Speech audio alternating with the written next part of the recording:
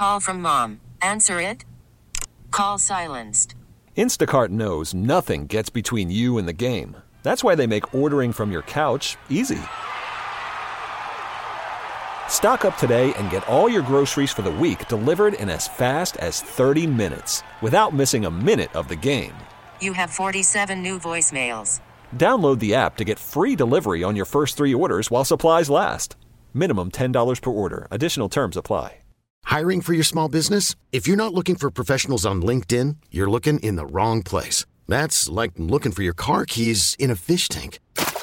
LinkedIn helps you hire professionals you can't find anywhere else, even those who aren't actively searching for a new job but might be open to the perfect role. In a given month, over 70% of LinkedIn users don't even visit other leading job sites. So start looking in the right place. With LinkedIn, you can hire professionals like a professional. Post your free job on linkedin.com/recommend today. Hey, welcome to a special version of Bustin Balls, the Can't Make This Up subtitle that we have. Often we'll be doing this, talking about the Lions when it happens, or maybe something else happens that's better than it. And we all know what it is. We saw it on Sunday. It was a classic example, at least so far, of the Lions having this absolutely massive buildup, maybe as big as it's ever been, bigger than in 2011 when they got to the playoffs, bigger than 2014 when they got in, bigger than when they started 9-4 under Bob Quinn's first year. And everybody thought he was the greatest general manager of all time, the biggest of ever. And they lost to Seattle. Now, what does it mean? Now, Evan and I, and Evan Jankens, our webmaster, who joins me on this every week, he understands this because we saw it over and over again. Sitting together at the games, right next to each other, it's like, well, here it goes again. And first thing every time it happens, well, we text each other. I make sure I always text Evan and say, hey, it happened again. And look, I don't even tell you what it is. You know what it is. It's like this unbelievable. You couldn't have said anything about the Lions in any kind of regard other than they were a Super Bowl contender. And there was like 80% of the people in this town were looking at it and saying to themselves, oh, don't say anything bad. This team's ready. And now it's like 80% of the people are like, well, you know, they got some injuries and Atlanta's a pretty good team and all this because they lost to Seattle. Now, Evan, I don't know how you feel about it, but the way I feel about it is it's kind of the classic overreaction. We really don't know if it's different. But the idea that the Lions were going to be like some cakewalk to wonderfulness this year was utterly ridiculous. Don't you agree? We tried to push the brakes on it a little bit. What kind of pushback have you gotten on that? I mean, my gosh. I'm a little bit of a pessimist when it came to the Detroit Lions. I mean, I of course, I'll root for them being from here and being around them as much as I have over the last 20 years. But I never was sure if the team was closer to the team that started 1-6 last year, or the team that finished 8-2. And my reasoning was I felt they were closer to in between than they were towards the latter end of the year. Now, when that game kicked off, I mean, Kansas City win blew me away. I was wrong. I didn't think they were going to win that game, even with the injuries going on with Kansas City. But now you bring me to Seattle, you see everything going on. The only thing I was different about, Pat, I never thought they were going to lose that game. When they got the ball back with 2 minutes left, down 3 points, I was like, they got this. They absolutely got this. It wasn't until the play calling transpired that they got to overtime, and I said to my wife, they're going to lose this. But it didn't reek of Lions of old because, like I said, I thought they were still going to win. But there was still some Lions of old crap that happened during that game. David Montgomery fumbling that ball out of halftime. I was like, come on, you got to be kidding me. Can't make that up. Jared Goff, like all week we had heard about how he had this completion record and third highest in NFL history. Another thing I had said to my wife, I said, Jared Goff's going to throw an interception in this game. And she's like, why would you even say something like that? I said, just because of all the talk, it's just how things happen, right? And now this week, I've seen on social media, he holds like 8 or 9 games in a row with a QBR over 85, which I think might be an NFL record or something like that, or at least a franchise record for the Detroit Lions. And I'm like, oh my God, here we go again. But what this solidified for me is that we still have to wait and see what this team is. Now, if they come back this weekend against an Atlanta team that's 2-0, nobody expected that, Pat. You know that can run the ball well, which had been the Lions' Achilles heel last year. Do they stop it? What do we see coming in this week? I think it was, like Campbell and some players said, a piece of humble pie where they might have been reading the press clippings and seeing all the positivity and maybe, just needed that thing. But the thing that did make me laugh that you can't make this up was the ski mask stuff. Oh, it's unbelievable. I mean, they sell thousands of these ski masks across Metro Detroit. And the very first game that they do it, Gardner Johnson, the guy that was all about it, ends up tearing his pec. And you got to feel bad for him and the team. But it's just like, you know what it reminded me of? It reminded me of when Kevin Smith was drafted here and he said, we're going to the playoffs. Just pump the brakes as a player, in my opinion. Well, I've seen it over and over again. I'm old enough to remember another one bites the dust. And, it was Spider-Man Allen. Yeah. I remember it. It seems like when they put the cart before the horse, it never works. It's happened so many times here. And this time it was like it on, PEDs or steroids or something. Yeah, it was and honestly, if you think this is some lament, I'm going on to some same old Lions rant. I don't think they're the same old Lions, honestly. No. I think they've done a good job of drafting. I think they did a good job of building their team through the offseason. But every move that they made, there's always situations in the NFL that go sideways. And it's not so much something like this happening, it's how you react. And what I've liked about this particular group is when they've lost a couple games, or even in the game against Seattle, they came back. They kept bouncing back, But after the game, I could never seem to be on the same page with what a lot of fans have with their narratives about the Lions. I'm sorry. It wasn't the defense that lost that game. I know that people are criticizing the defense like crazy, and I'm not saying they played well, but they gave up 24 points in regulation. All right, 24 points. One of the scores was a pick six. And you mentioned the Goff thing. His interception streak didn't just break on a play. It broke on a pick six that put them behind the 8 ball to lose the game. And the defense gave them the ball back with plenty of time. I mean, and they didn't take a shot to score a touchdown. Now, the defense was a sieve in overtime. That there's no excuse for. And, the officiating was terrible on both ends of the field. I mean, that was an absolutely awfully officiated game. But, it's like, okay, Goff isn't the greatest quarterback in the history of the world. He went from being absolutely the worst quarterback ever at this time last year or whatever. A bridge quarterback. Bridge quarterback and all this to like, oh, I'd rather have him than Stafford. They won the trade hands down. Now to, he's getting a lot of credit because his statistics are good, but he threw a pick six. Who does that remind you of? Matthew Stafford. Matthew Stafford throughout that time. You cannot, you throw a pick six in a game, your chances of winning go down precipitously. What happened to Patrick Mahomes when he threw a pick six? Yep. The other thing about the defense, only gave up 2 touchdowns in Kansas City. Last year, they held Aaron Rodgers to 9 points and picked him off how many times?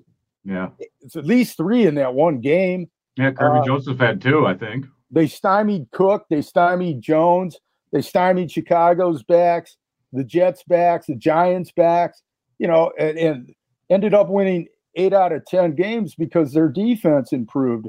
Even in the game in Green Bay, they didn't score a lot of points. They had one really bad game against Carolina. So it wasn't, and everybody's like, well, they didn't get any push up the middle. You don't get push up the middle when they're running, 3-step drops and letting the ball loose. Right. And they did get a huge sack that handed the ball to the offense at a time when they should win the game. Like I said, they weren't great. You know, you don't get a turnover, you don't get more sacks than that and all this, but it wasn't the defense that lost that game. They were smart, you know. It's so crazy because usually in the NFL or like game time, it's like, all right, defense, go get us this win. Rely on your defense. We heard how they retooled this defense, and I mean, I know that Mosley's not out there, but you knew that coming into the season that the odds were he wasn't going to be playing right away. So you can't use that as a crutch, you know what I mean? And I felt that the defense had played their best possession as a defense the drive before, like we talked about.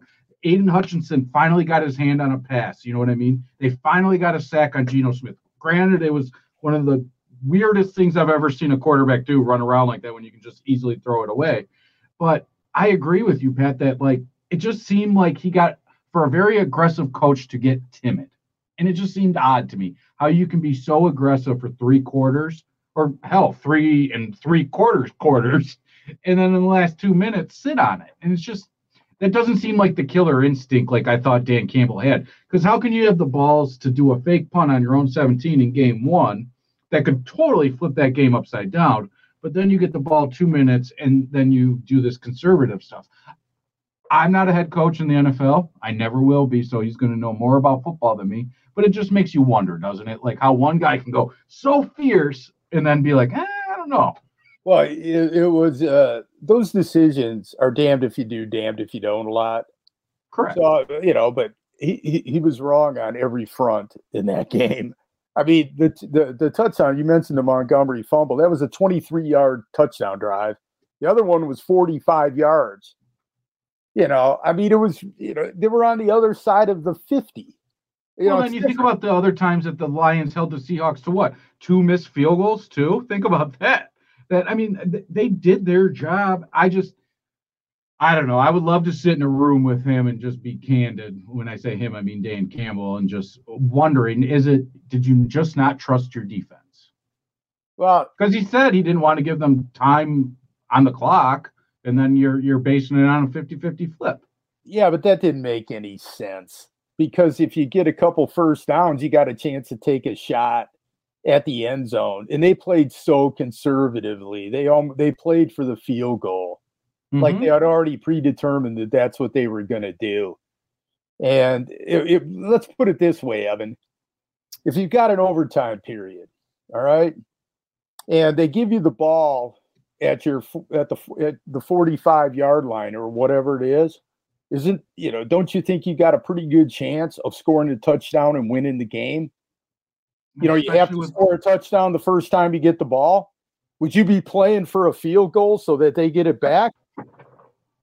I wouldn't, but I come from the Jim Schwartz, don't call me scared school. So it's just, I heard the guys in the afternoon and they were debating this. And does it rank up there kind of with Jim Caldwell's overtime, Hail Mary, back and forth type deal in coaching decisions?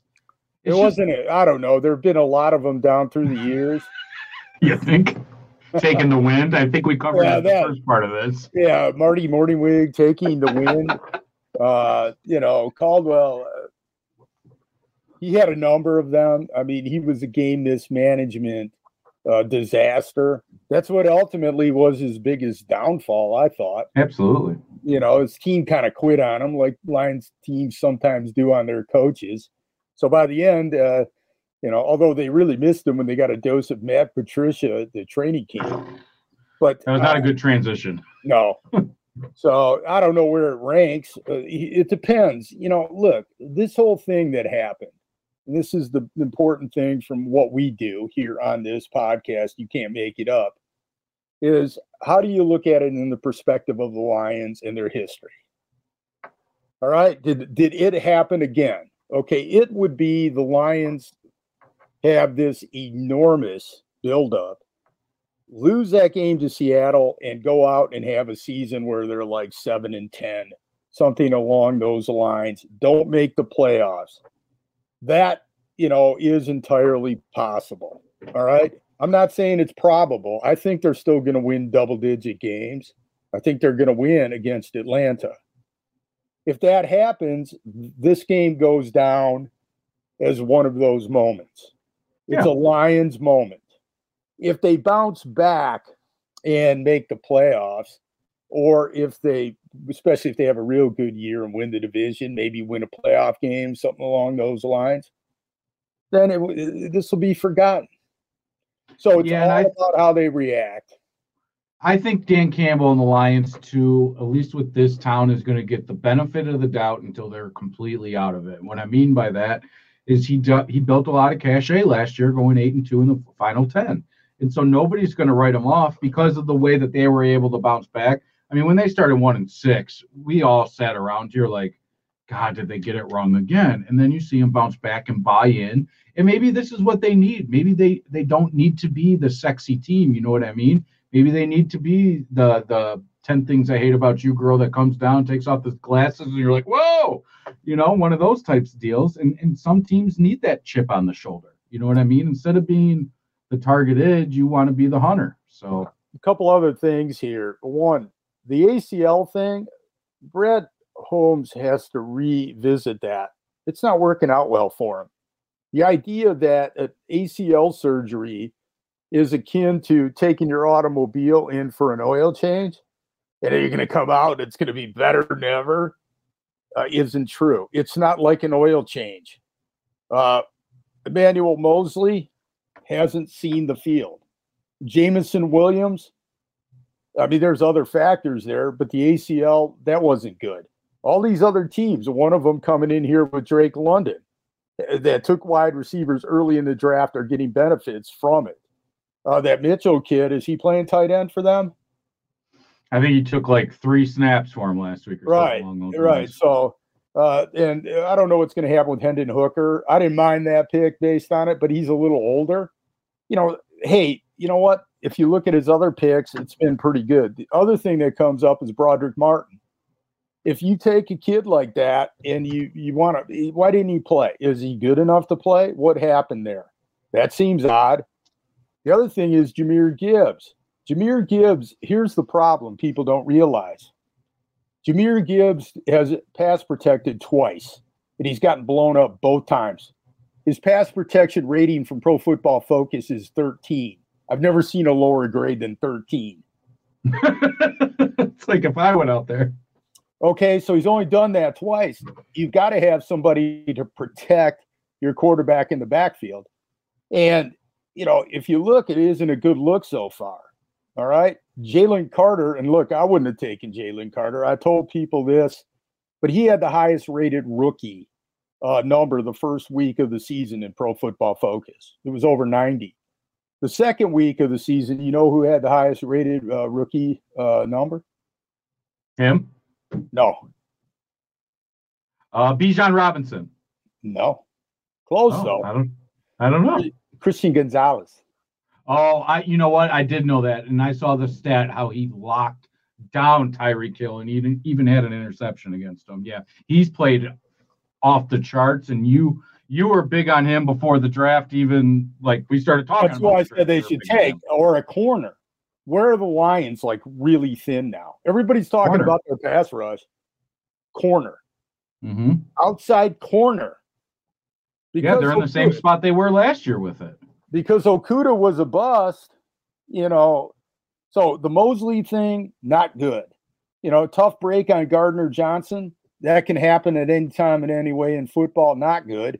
But you got to admit that's got Lions karma all written all over with the blue mask thing. When I heard that, I was like, and I said it, don't do that. Just don't do it. I don't know why, but that's just a recipe for disaster here. You know, so we'll see how things go. I think this is a litmus test game, but I do think they're going to win. I'll tell you why. They can run. Atlanta runs the ball first. The Lions can stop the run, I think, if they load up on it. That's going to put the ball in the hands of Ritter. And I think Ritter, if you do that enough, there's going to be a turnover or two that comes out of that. And I think the Lions will be able to move the ball on Atlanta's defense. I think the Lions' offense, it's just They didn't cover themselves enough at running back. Oh, we forgot to mention DeAndre Swift. 175 yards. Now, he didn't do anything in the first game, but they didn't give him the ball. You see that breakout, and I'm like, I'm watching the game, and that's how he ran when he was with the Lions. And I do have to bring this up because so many people made a big deal about how DeAndre Swift missed games. Yes, he missed 3 or 4 in a year, and I understand you want your running back out there. And David Montgomery never got hurt, never missed games. It's like, you just can't make it up. You can't make this up. So, this is our version of it. We'll have them. And look, it's just not going to be like every time the Lions blow it or whatever. That isn't the intention of this. No, that was a special loss, Pat. That was one of those losses where we have to look at it. And I'll say this. I don't think it's the same old line. I'm not going there with this. I agree with you. Of the podcast, it's just to talk about, the dynamics surrounding the team and its fans. I mean, you all out there, you set a tone, and the tone that you set was like, you ever watch the Thanksgiving Day parade from like New York, Evan? Oh, yeah. Yeah, where they got those big balloons. Well, this was one that was a lion size, and it just kept growing and growing. It grows so much that they couldn't fit it between the buildings and had to fly it up there above that. And Seattle came in and took a little pin, and the thing went. Well, and you know what I wondered about it too, Pat, is, everybody looks for motivation from different spots, right? So if you're the Seattle Seahawks, you watch that game against Kansas City, you see Brad Holmes slapping 5 like they won the Super Bowl, running around the stadium. Then you see the blue ski mask stuff. Do you think any of that added to the Seahawks? Like, we're going to go get this. They're not going to do that to us. Yeah, they seem to after the game, right? It just made me wonder, like, if Brad Holmes could go back and do that, maybe not celebrate win one like you just hadn't ever won a football game before. Well, I understand the excitement was there, but it made me wonder. I think it's just got to be too much, and I think that this was a correction, but more a natural correction. Seattle was a lot better team than what it was against the Rams. Oh, yeah. They were very determined. They were getting, skewered in Seattle. And the Seahawks are huge in Seattle. I mean, they have a championship pedigree there and a probable Hall of Fame coach. So they got a lot of motivation, used everything they could. And the Lions, they didn't play their best game against Kansas City, but they won that game, and there was so much buildup for it that I think there was a little bit of a come down. Now the Lions are getting skewered, and they're going to have to respond, and I think they will. To be honest with you, and even if they lose the game or have a season that isn't the greatest, I still think they're built so that they can sustain themselves in the future and come back next year. So I'm not, in the past it was like all or nothing. And I think it's been put that way this year when it actually isn't. And I think the organization needs to understand that a little bit more and not get all caught up in its fandom, when it gets like that. But anyway, enjoy doing the podcast. We'll be back doing Prospect Podcast. I got a Tigers podcast coming up here shortly, Red Wings, as they start their season. Check out my columns at Odyssey.com, 97.1 The Ticket. Pat Caputo 98 on Twitter, the 97.1 The Ticket Twitter account and Facebook pages. Evan, King of the KC, he posts all that stuff up there as well. And download this, Bustin Balls, the podcast. This is a special version of it. Download that at the iTunes Store, Google Play Store, Odyssey.com, wherever you get your podcasts. And we appreciate it, like it, subscribe to it, whatever. I don't know. I think we're going to start throwing these on YouTube too. So, we're going to be doing a lot of stuff with this and appreciate y'all very much. Evan, thanks. We'll talk to you next time. Okay, picture this. It's Friday afternoon when a thought hits you. I can waste another weekend doing the same old whatever, or I can conquer it. I can hop into my all-new Hyundai Santa Fe and hit the road. Any road. The steeper, the better. Because my all-new Santa Fe is available with H-Track all-wheel drive, so I can hit the trail without a worry in the world. Heck, with 3 rows and best-in-class rear cargo space, I can pack the whole family in with all our gear. We've got available dual wireless charging for our phones, so we'll never lose touch with civilization, and we won't lose touch with the primordial power of Mother Earth. So which is it? Waste the weekend or do something a little more epic? And conquer it in the all-new Hyundai Santa Fe. Visit HyundaiUSA.com or call 562-314-4603 for more details. Hyundai, there's joy in every journey. This episode is brought to you by Progressive Insurance. Whether you love true crime or comedy, celebrity interviews or news, you call the shots on what's in your podcast queue. And guess what? Now you can call them on your auto insurance too with the Name Your Price tool from Progressive. It works just the way it sounds. You tell Progressive how much you want to pay for car insurance, and they'll show you coverage options that fit your budget. Get your quote today at Progressive.com to join the over 28 million drivers who trust Progressive. Progressive Casualty Insurance Company and Affiliates. Price and coverage match limited by state law. T-Mobile has invested billions to light up America's largest 5G network, from big cities to small towns, including right here in yours. And great coverage is just the beginning. Right now, families and small businesses can save up to 20% versus AT&T and Verizon when they switch. Visit your local T-Mobile store today.